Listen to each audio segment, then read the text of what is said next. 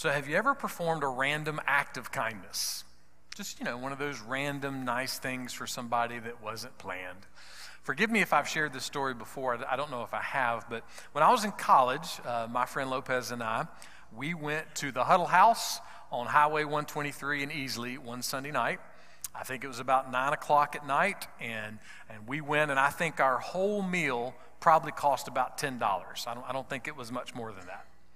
And I don't remember all the details. We had a very young waitress, and I don't remember all the details, but I remember that after we paid the bill between the two of us, we had a $10 bill left. And for some reason, we decided not to ask her to break it. We decided to pull a little Thurston Howell III, and we decided just to leave that on the table for our tip. Our tip was probably more than our meal. So we got out to the car, and we got in, and we just happened to look back, and we saw our young waitress walk over, and she picked up that $10 bill. She held it over her head like it was an Olympic gold medal. She was showing it off to the other girls down the thing, and we just looked at each other and smiled and said, man, all right. Now, here's the thing.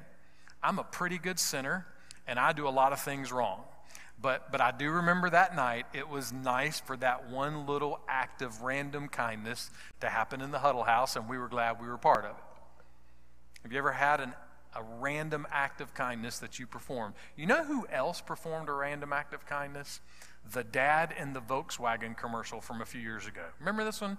His kid dressed up like Darth Vader, remember? And he's walking around the house and he's trying to use the force on everything. He's trying to use the force on the door of the washing machine and on the cat and on a baby doll and everything else, and it just didn't work. And then dad got home, pulls up in the driveway, and the little boy goes outside and he stands in front of that Volkswagen and he's doing his little hands. Oh, come on, come on. And his dad pulls out his key fob and hits the automatic crank, and the car cranks up, and the little boy, he thought the force had finally worked, that he did it. It was this amazing classic moment. Now, wouldn't it be great if everything in life could be like that? Wouldn't it be great if you could perform random acts of kindness on yourself all the time? Wouldn't that be fantastic? Or maybe put another way, wouldn't it be nice if you could just wave your hand, hold your hands out in front of you, and everything automatically turns the way you want it to? We're finishing up our series, I think, on doors this week. We'll be looking at this concept of doors that we continue week after week, some of the most defining doors that we walk through in life. And today, our message is automatic doors. We'll be looking at automatic doors, and we're going to ask Peter to help us again, 2 Peter chapter 1, verses 10 through 11. Now, Peter is not going to tell us how to wave our hands and magically make things happen, but Peter is going to give us something that can automatically bring us hope, no matter what we are facing in life. So let's see what he has to say. 2 Peter chapter 1, verse 10. For as long as you practice these things, you will never stumble.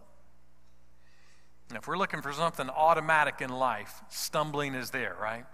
We automatically stumble in life. We stumble over our pets in the kitchen. We stumble over Legos in the den. We stumble over words on Valentine's Day. We stumble over truth at church. We stumble over the headlines in the news. We even stumble over imaginary things on the sidewalk all the time, right? You trip, you fall, you look back, there's nothing there. And we stumble all the time. We're always stumbling. But how about this? Peter says there's a way that we can never stumble again. What in the world does that mean? Well, it doesn't mean that you will never scrape your knee again or stub your toe. No, it means something completely different. It means that you don't have to stumble into eternity. Now, if we're honest, we don't want to talk about it. We really don't want to hear about it. But the reality is there is coming a moment, a time later or sooner, that we will breathe our last breath on this earth. And when we begin to think about that, sometimes it does rattle us, because whether you believe in God or whether you do not believe in God, all of us have this thing inside of us, this part of us this truth that is in our hearts and in our minds, and we can't shake it regardless of what we believe about religion and the world and God. And that inside truth, it tells us that there is something that is going to happen when we die. And that inner truth, it says to us we're either going to fall into misery or we're going to fall into joy. We're either going to experience desperation and destruction, or we're going to experience delight. We're either going to be ruined or we're going to be rejoicing. We're either going to become lost forever or we're going to become endlessly found. Endlessly found. Charles Spurgeon became the pastor at New Park Street Chapel in London when he was 20 years old. A couple of years later, the church was growing so much, so many people were coming to the sermons that they had to expand. People were waiting in line to get into church like they wait in line at Franklin Barbecue in Austin, Texas. If you've never seen it, Google it. It's fantastic. You'll see the pictures. They were waiting in line to get in, and then once they got in, they packed out everywhere they could, even sitting in the windowsills. Now, I know, that's how it is here too. I got it. I know everybody, waiting out in line to come hear the sermons and sitting in the windows. But this is how it was. So they did some expansion, and 3 years later, on Christmas Day, Spurgeon was preaching a sermon to the Christmas crowd that day. And his sermon was very unique because he was trying to give them a very different kind of Christmas challenge. And in that sermon, Christmas Day, 1859, what he said, can you imagine waking up this morning and there was a notice in the newspaper? And the notice said that a relative of yours had left a fortune in his estate to a family member, but the family member was not named. And you're reading that and you're going, hey, you know what? That could be me. I think he might have left that to me. And Spurgeon said, but imagine that day that you had family over for Christmas dinner. And everybody was coming over and everybody was seated at the table. He said, you might excuse yourself from the table to keep trying to hear the news about whether you're the person that's actually going to inherit this fortune. You might walk away from the table because you would, in a sense, be on pins and needles trying to find out, is it me? You've read the notification, but is it me? Is it me? Is it me? In fact, you might be thinking, boy, I would really enjoy my Christmas dinner more if I knew that the fortune was going to be mine. And then Spurgeon said this, now there is a proclamation gone forth today, and it is a true one too, that Jesus Christ has come into the world to save sinners. The question with you is whether he has saved you and whether you have an interest in him. And then he said this, I beseech you, give no sleep to your eyes and no slumber to your eyelids till you have read your title clear to the mansions in the skies. What, man? Shall your eternal destiny be a matter of uncertainty to you? What, is heaven or hell involved in this matter? And you will rest until you know which of these shall be your everlasting portion. There's a Christmas message, right? Is your eternal destiny a matter of uncertainty to you? Or is it a matter of certainty? Look, there are a lot of things in this world that I don't understand. There's a lot of things in this world that I don't have an answer to. There's a lot of things in this world that I wish were different. But you know what? I don't control the universe, and I don't control gas prices. But I can tell you, there is one thing that I know with certainty. My eternal portion will be in heaven, not in hell. And I can say that with certainty because I'm a pretty nice guy, because I'm a pastor, because I'm a Southern Baptist, because I'm an American, right? That's why I'm certain of heaven, right? No, not at all. I'm certain because Jesus Christ loved Dow and gave himself up for Dow. I'm certain because of Jesus. I'm certain because I have put my complete trust not in a false religion. I've put my complete trust in a person, the person of Jesus Christ. The same person who was born in Bethlehem. The same person who was a carpenter in Nazareth. The same person who was crucified, killed, executed outside of Jerusalem. The same person that was buried in a tomb that was owned by a man named Joseph of Arimathea. The same person, Jesus, that was raised from the dead by the power of God. The same person, the same Jesus that in his risen state appeared to hundreds of people and 40 days later was visibly seen ascending into heaven. I am believing in and relying on and trusting in and clinging to not a false religion, not even a religion. I'm clinging to a person, and that person is Jesus Christ. My certainty is because of Jesus. I have been saved. I am being saved. And one day I will gloriously be saved. My certainty is not in what I do. My certainty is what Jesus has done.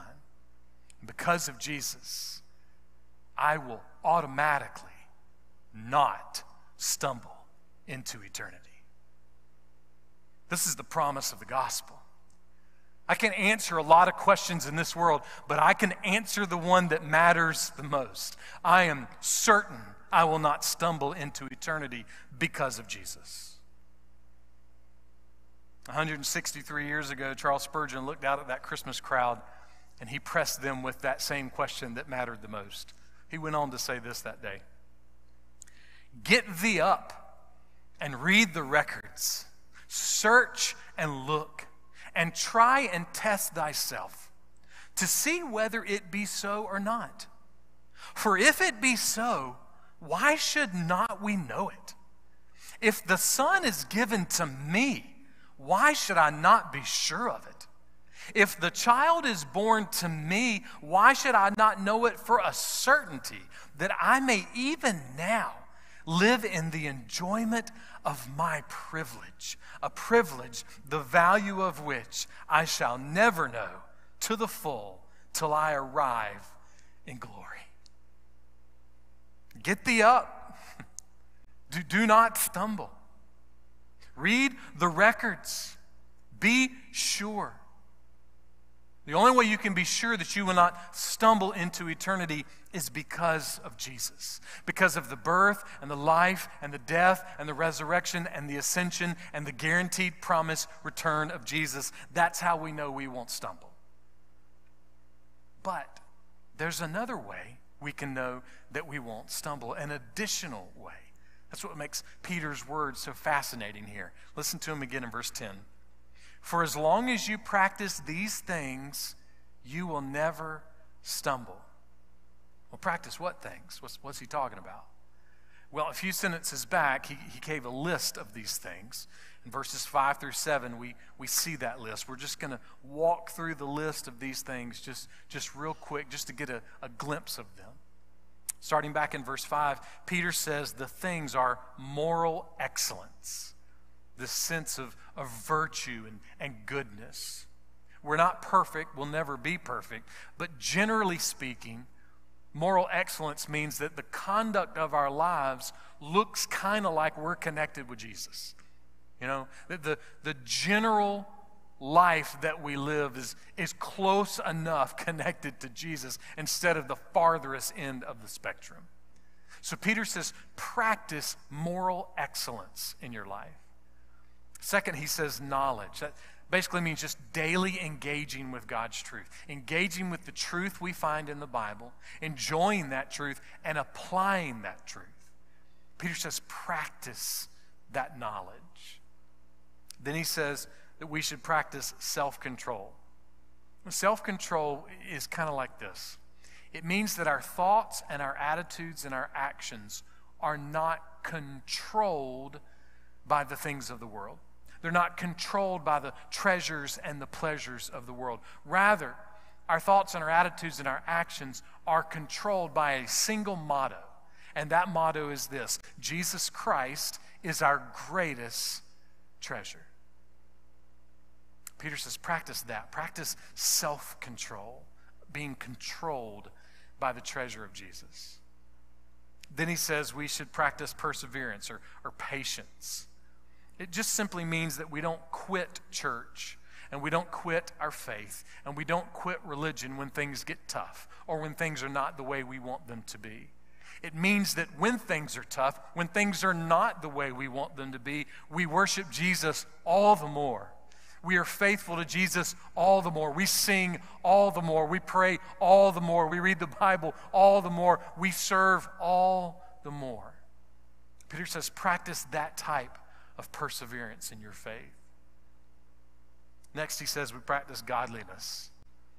This simply means that our attitude is devoted to God and to God's way.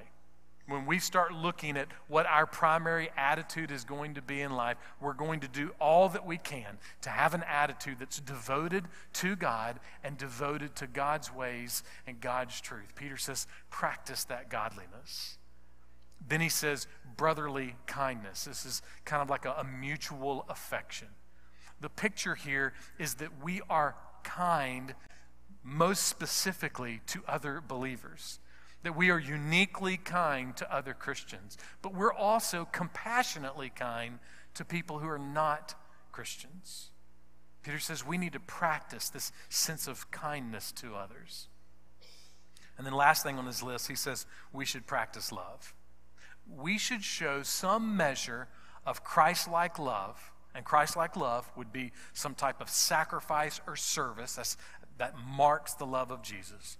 That we would show some measure of Christ-like love, here's the kicker, to anyone and everyone, anywhere and everywhere. That would be the habit of our life.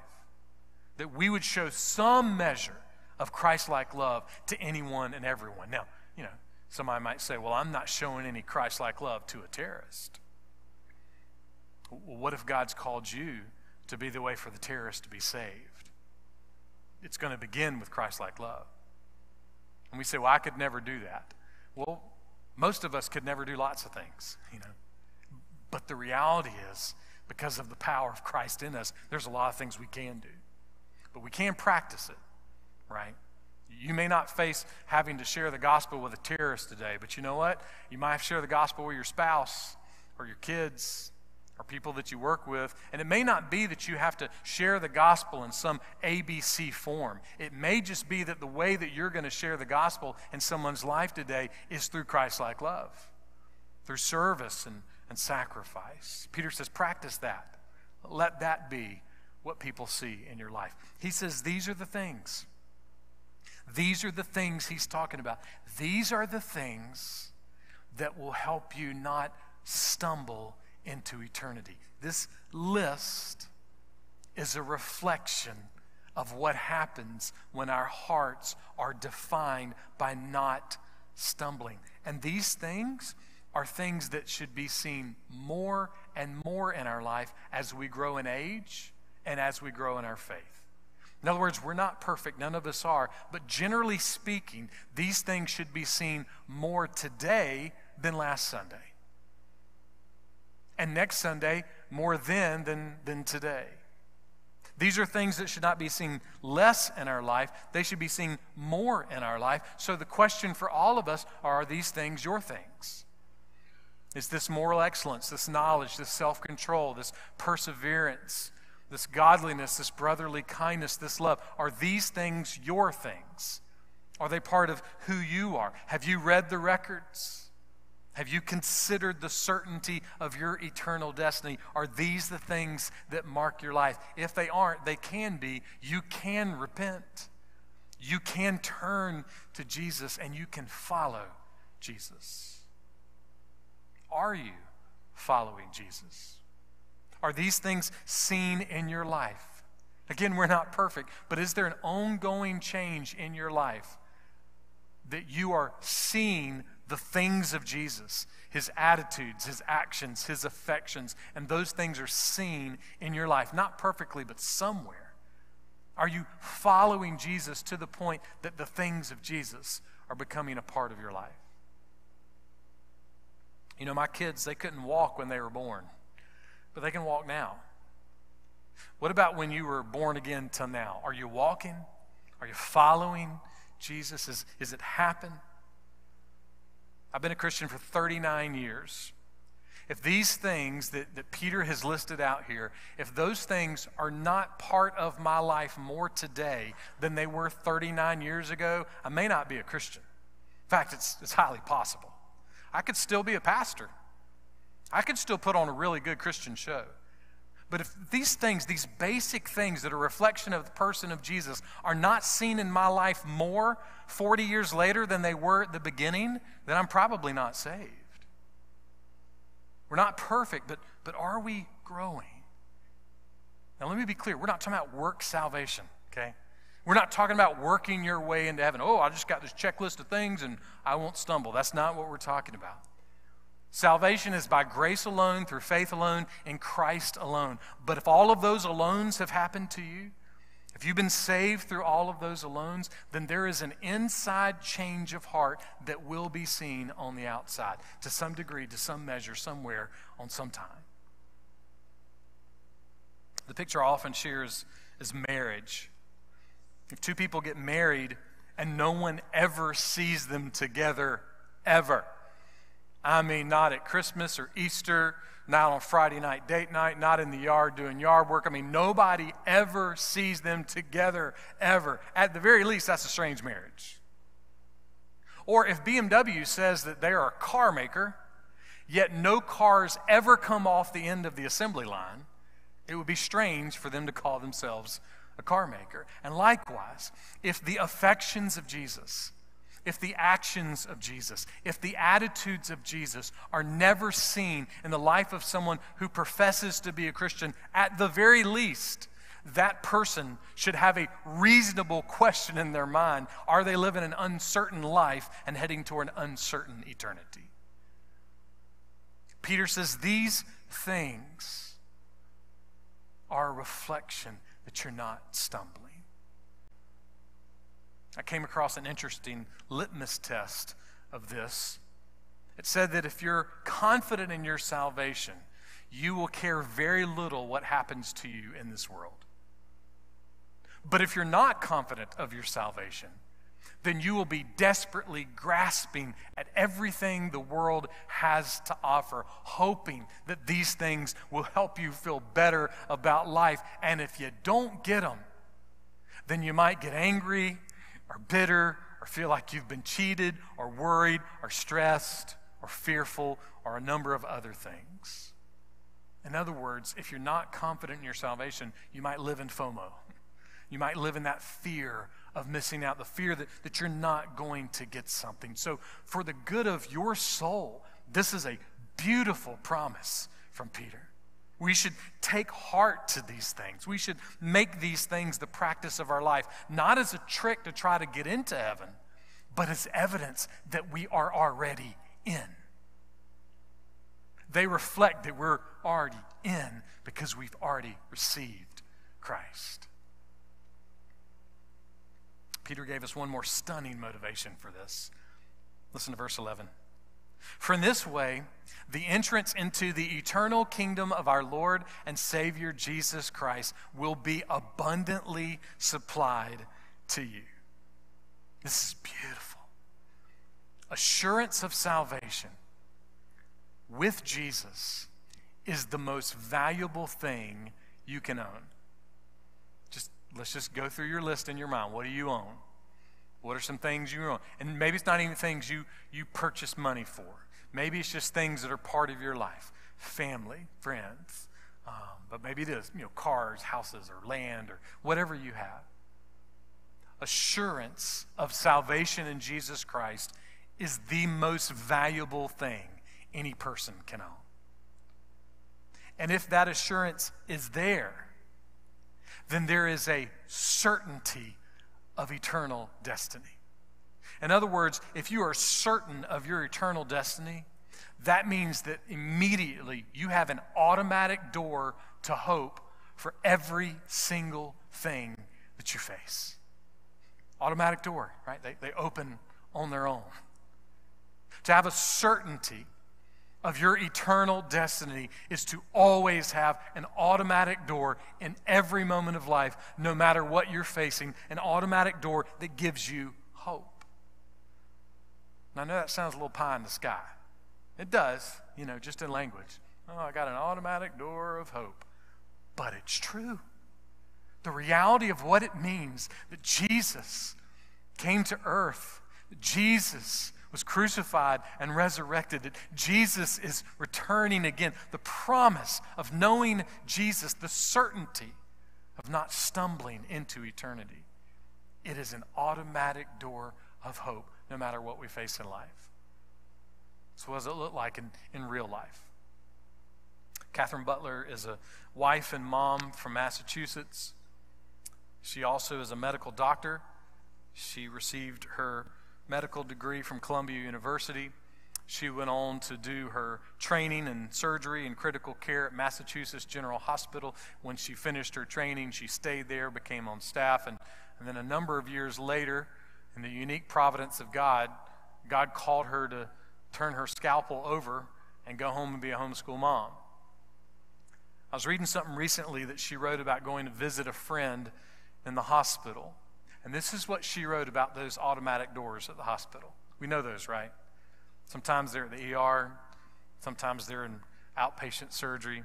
Sometimes they're in the cancer center. But we know those automatic doors at the hospital. We've all seen them. This is what Catherine says. Fear preys upon the minds and hearts of all who walk through those sliding automatic doors of a hospital. Some of us careen in on stretchers, fearing for our lives as clinicians flock around us. Others struggle to quiet our pounding hearts as we await a surgery or a biopsy result. Still more, wring our hands in waiting rooms where we fear the loss of a life interwoven with our own. Whatever the circumstances, illness can stir up fears we never knew we harbored, and yet we have hope even in the hospital. Why? Why could we have hope in the hospital? This is what she says. God remains sovereign over all the needles and all the pathology reports and all the bad prognoses and all the statistics. His love and his faithfulness are everlasting, unchanging, and wholly independent of the conditions listed in our medical charts. This is from a believing doctor who spent a lot of time in the trauma unit at Massachusetts General Hospital, a lot of time in the ICU working with families, and she says God remains sovereign over everything on our medical chart. But let's be honest, in that moment, we don't believe it. We don't. In the moment of fear at the hospital, in the moment of fear at the doctor, we somehow in our minds, we say, well, God has messed up. It's not my time yet. I shouldn't have this. I've been taking the vitamins. I've been taking the medicine. This shouldn't be happening. And we begin to say, it is not well with my soul. Because that's how we feel. But isn't God kind that he doesn't run the universe based on my feelings or your feelings? Isn't it kind that God runs the universe on the fact that he is holy, holy, holy, and that he is faithful in love, and that his love is unchanging? This is who he is. This is what he does.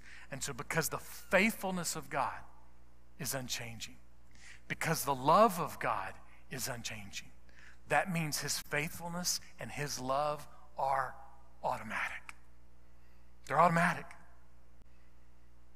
There's no prognosis, there's no medical chart that can change the faithfulness and the love of God. They are automatic. And the greatest display of faithfulness, the greatest display of love that God has ever shown the world is by sending Jesus. By sending Jesus to rescue us from the curse of sin, from the guilt of sin, and from the shame of sin. To be found in Christ means that the curse has been removed. And so, dear friend, if the curse has truly been removed from your soul, then that means that you have a certainty about your eternal destiny. And that certainty is an automatic door of hope no matter what you are facing in life. Why? Here's why. Because no matter what we feel, no matter what we face, no matter what's happening in the moment, if we are in Christ, because of Christ, the things that Peter mentioned will be there. And those things are this reminder that because of Jesus, we will never stumble. This isn't preacher language. This isn't fancy sermon language. If you are in Christ, no matter what happens this week, no matter what the president says, no matter what the gas prices say, no matter what the headlines say, no matter what happens at the doctor, no matter what happens with your spouse or your kids, or whether your car breaks down, whether you get a great tip or you don't get a tip at all, if you are in Christ, you will never stumble. Christian, if you are in Christ, you will never stumble. It is automatic because of Him. So practice these things. Practice these things as a reminder of what we have in Jesus, and as a reminder that no matter how we stumble here, we will not stumble into eternity.